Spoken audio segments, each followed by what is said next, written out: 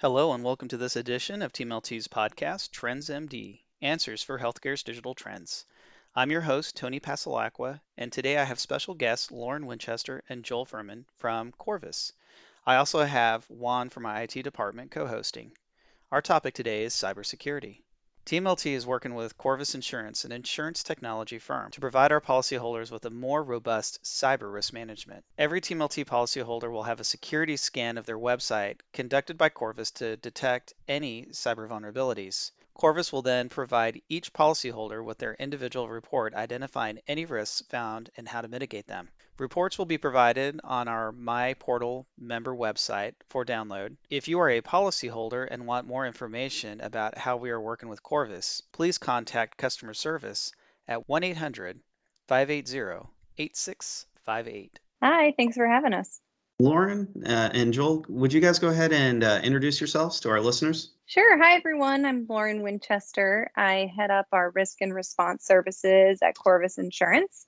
So I help policyholders on the front end with risk mitigation solutions and vulnerability alerting and just kind of all things cybersecurity. And then I'm available as a resource should there be a potential data breach to help them with incident response. And my background, I'm a privacy attorney by background, but have spent the last 7 years in insurance. And I'm Joel Furman. I'm a cyber liability underwriter. I do both our open market products as well as our embedded, what we call reinsurance products, similar to what we did for TMLT. My background, I've been underwriting cyber liability for about 11 years now. Prior to that, I was in a software company. I was doing technical project management, and as part of that, we were securing servers and wireless networks. So that's carried over to what I do now. Wonderful. Thank you for those introductions. As Juan and I were looking through all of this information, one of the big things that we were looking into was detection of cyber threats. Juan, you kind of had a really neat statistic that you found. I was reading a document from Trend Micro, and last year was a crazy year with the pandemic, and I think all those threats that hackers were able to do, I believe it was like 20% that increased just last year. And I think it was really, really crazy when I was reading that document, Anthony. I think you and we have that discussion, and I was just impressed. So one of the things that we wanted to jump into here with the podcast is, in my head, I break down risk management into two kind of distinct sections: the proactive cyber risk management and then a reactive risk management. And so one of the biggest things that I think of on the proactive side is, how important is it to educate users on cyber risk management?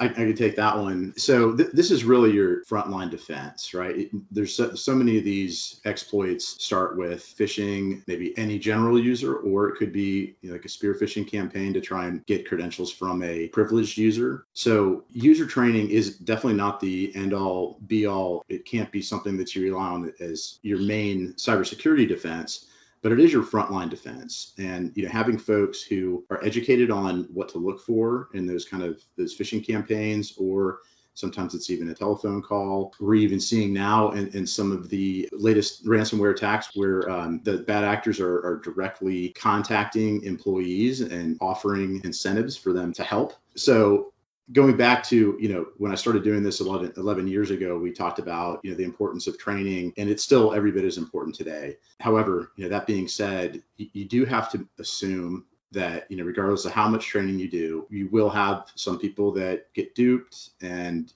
click on a link, and it's very important to have defense in depth. So, what happens after that?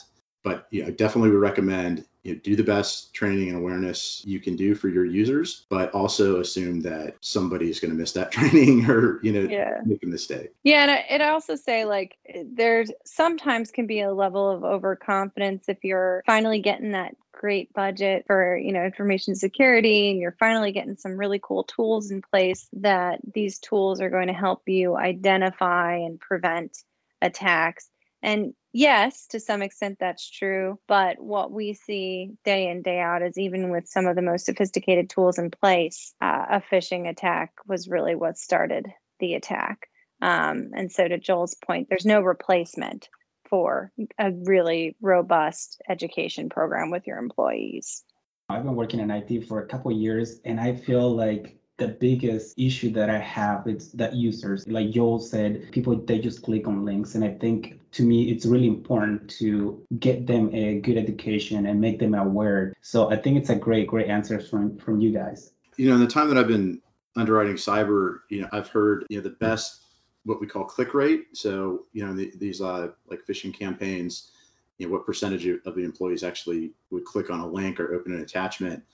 The best I've heard in my career is 2%. And that was probably, those probably weren't the most sophisticated, testing campaigns. So, even in the best case scenario, if you can get to enough people, if you can get to 50 people, chances are one is going to click on this malicious attachment or malicious link. So again, we'd like to get 50 out of 50. 49 out of 50 is great. But in the absence of these campaigns, oftentimes you'll see even as high as 20%, most of the time in double digits without training. Well, and I know from TMLT's perspective, we do something called security risk assessments. So just for any of our listeners who are out there that are a physician practice, security risk assessments are used for compliance-based issues. And one of the components that we do dig into are security, administrative, technical features that are built into the security risk assessment itself, as well as privacy. So if you're looking at having really good training, please feel free to contact TMLT's Cyber Consulting Service Department, and we can set you up with a security risk assessment. How do hackers get access to computers? Do they have like a physical access? Do they have like a remote access, or how that works? So many different ways, Juan. I'd say first and foremost is phishing as an attack vector, which we've already mentioned before. But really, that's a main way that we see hackers start to infiltrate an organization, is to send phishing emails. They might do a widespread campaign to see how many users they can get. They may not even be targeting that organization initially. They're just doing a wide, casting a wide net. Or perhaps they are targeting the organization and they're being a little bit more discreet in who they're reaching out to. But either way, they're sending some sort of phishing email. The one goal might be just to get credentials for that user. And so they may send a phishing email that if they see that company is running Microsoft 365 or corporate Gmail, they might send a phishing email that looks to be like Microsoft 365. User clicks on the link, takes them to a web page that again looks like 365's login page. They put in their credentials, and either nothing happens, or maybe it takes them to the real page and they put their credentials in again. Either way, very challenging for that user to identify what's just happened, typically. In my experience, they almost never realize that something went amiss and that they were at a fraudulent website. On the back end, that threat actors now gain their username and password and might be logging right back into the email. And in a little bit, we can talk about ways to make sure they can't just turn around and log back in. But this has been a tried and true way for threat actors to get credentials in the past couple of years, and super easy to accomplish. They might also be using that phishing campaign to try and get users to click on or download malicious software, malware, in order to, be able to gain access to the system that way. Now, when you do a malicious email like that with an attachment, there's going to be a higher chance that spam filters and email security programs may identify and flag that email and not allow it to go through, which is one of the reasons that they favor those credential emails so much more. But either way, we've seen that as an initial attack vector. Some of the other things that we've seen preferred by threat actors have been open ports to a system, specifically open remote desktop protocol ports, with a remote desktop service running behind that. For those less technical, what that means is basically it's a legitimate Windows program that allows someone on computer A to remotely log into computer B and do work. So this is especially used in smaller companies who might have outside IT. And it's not in and of itself bad, but what's bad is when it's open facing to the internet and scannable by threat actors and not properly protected. So that's another favorite for threat actors. And then I'd say the third is going to be your more traditional software vulnerabilities, particularly unpatched systems, unpatched VPNs in particular. Name of the game there is for companies that are not doing robust patch management and not doing that quickly. They can be at risk, particularly for software running at their perimeter.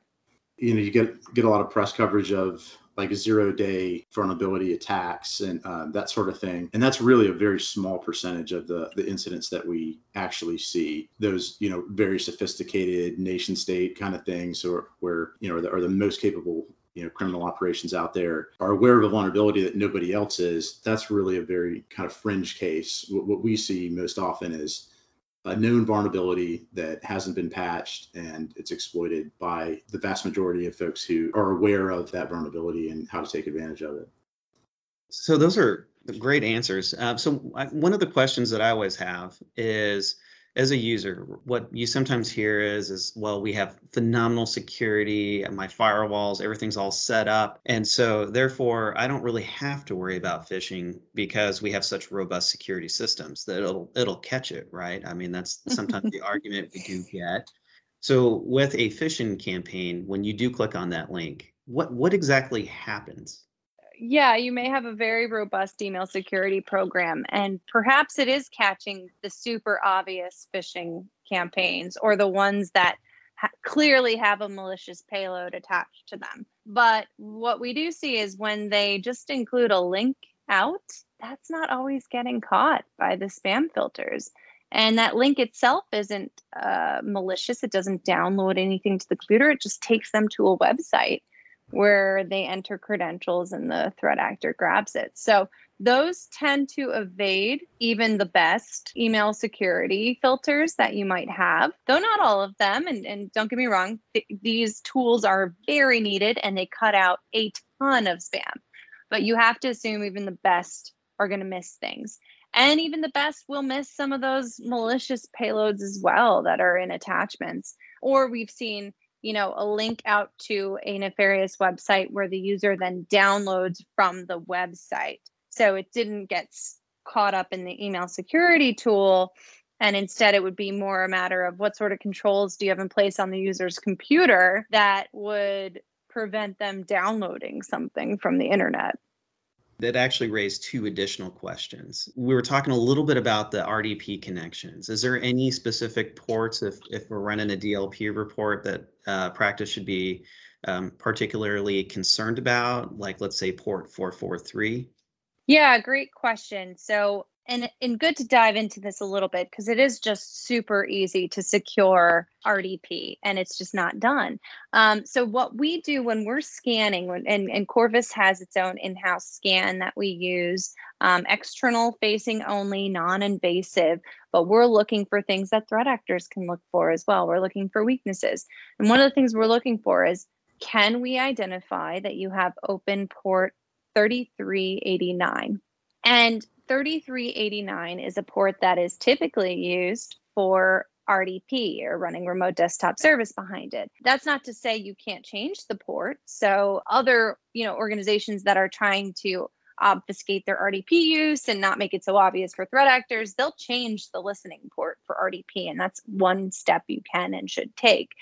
But by and large, if we see that you've got an open 3389, we, for the most part, know you're running RDP behind that or RDS behind that. If you're not securing that with MFA, if you're not putting that behind a VPN so we can't see it, then we know it's definitely vulnerable to some password cracking. And, sometimes we get the question, well, obviously we don't have it just open. We've got a username and password on it, right? But chances are a threat actor seeing that port with just protected by username and password, they're gonna be able to crack that. They can brute force that port pretty easily and get in that way. So really what we're trying to encourage policyholders to do, where we see 3389 open, is we give them a couple of steps on how to better secure it, either put it behind a VPN, at the very least turn on multi-factor for it, change the listening port. But chances are you have ways to properly secure it, or just shut it down if it's not being used. quickly add to that. I mean, we're at this point, we're about, a year and a half into the pandemic. There are a lot of folks that had to quickly figure out, how do we work remotely? Places that were in office, operations primarily. So, there was a lot of kind of scrambling to get any solution in place that worked, more so than really planning for information security in that moment when, folks just had to get back to work.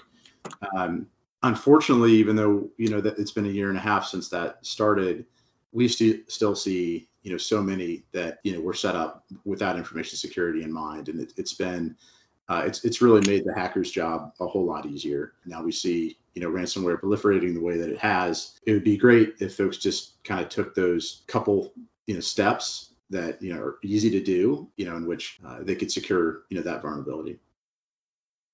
So the last question I have on this one here, we were talking a little bit about email attachments. And so one of the interesting things about HIPAA is that it does allow individuals to communicate back and forth via unencrypted email.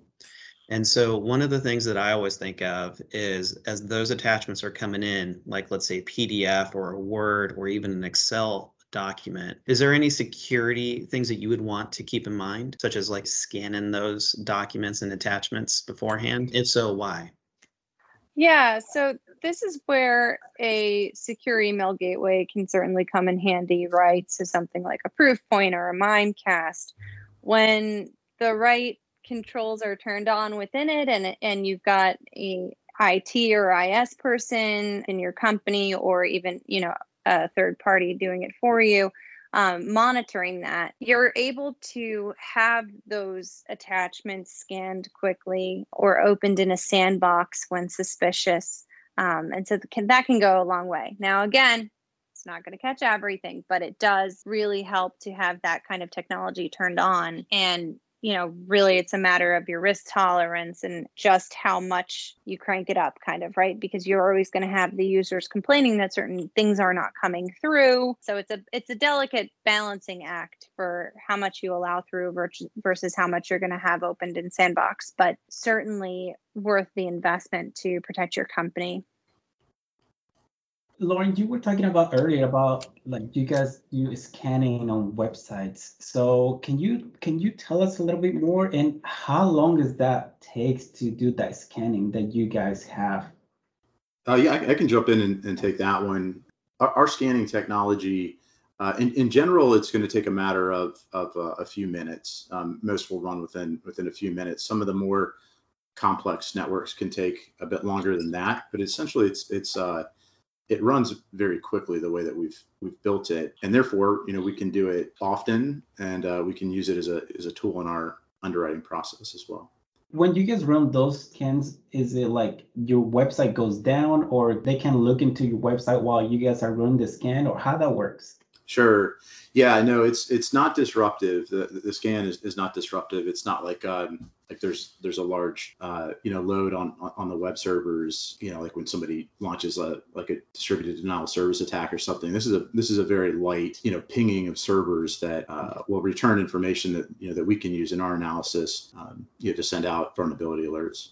Yeah, it's it's quite likely that the domains, the websites that all TMLT policyholders are using and all companies are using are getting scanned regularly by various vendors. It's not slowing down your website activity at all.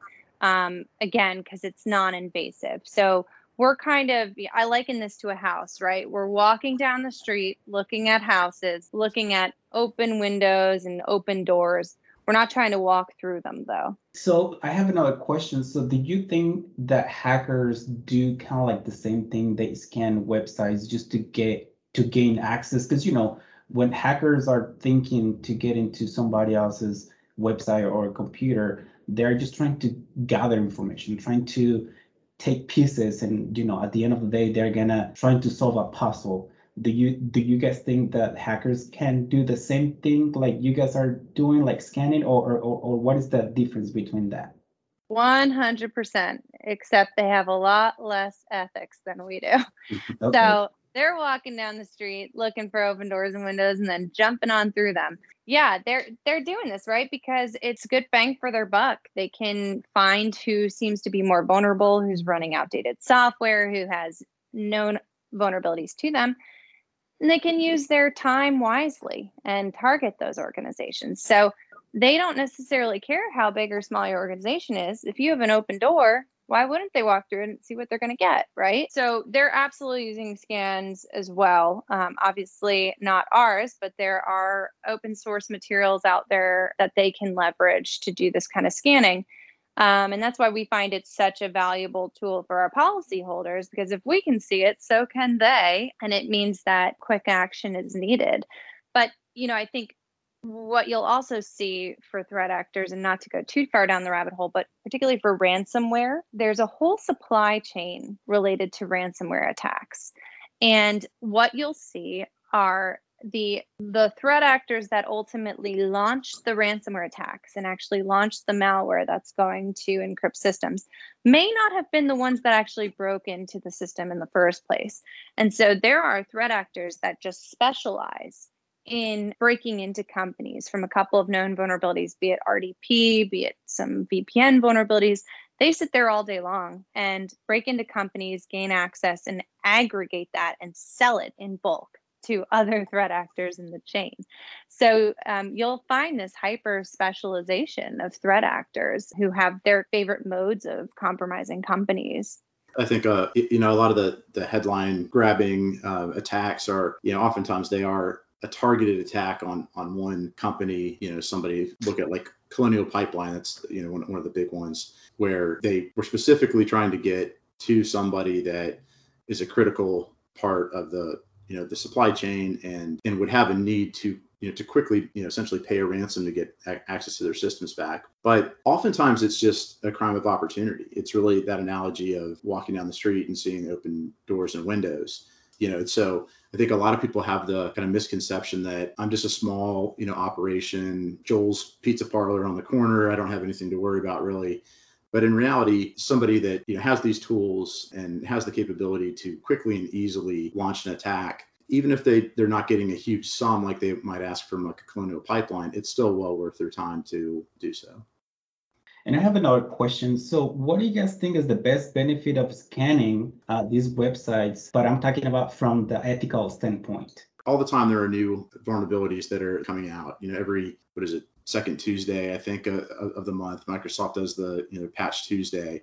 There are, constantly evolving, new vulnerabilities. And so with technology like this, even if you think that you've patched against them, this is a good way to make sure that's in place. I've had clients that have specifically run patching that was recommended by Microsoft or some others and thought that they were completely patched against a vulnerability. But when we ran the scan, we found that they weren't. And in one case, it was just the patch didn't run, it didn't take. So I think being able to check your systems regularly to see, are there new vulnerabilities out there? Did we miss anything? Did we try to do this, but maybe didn't work?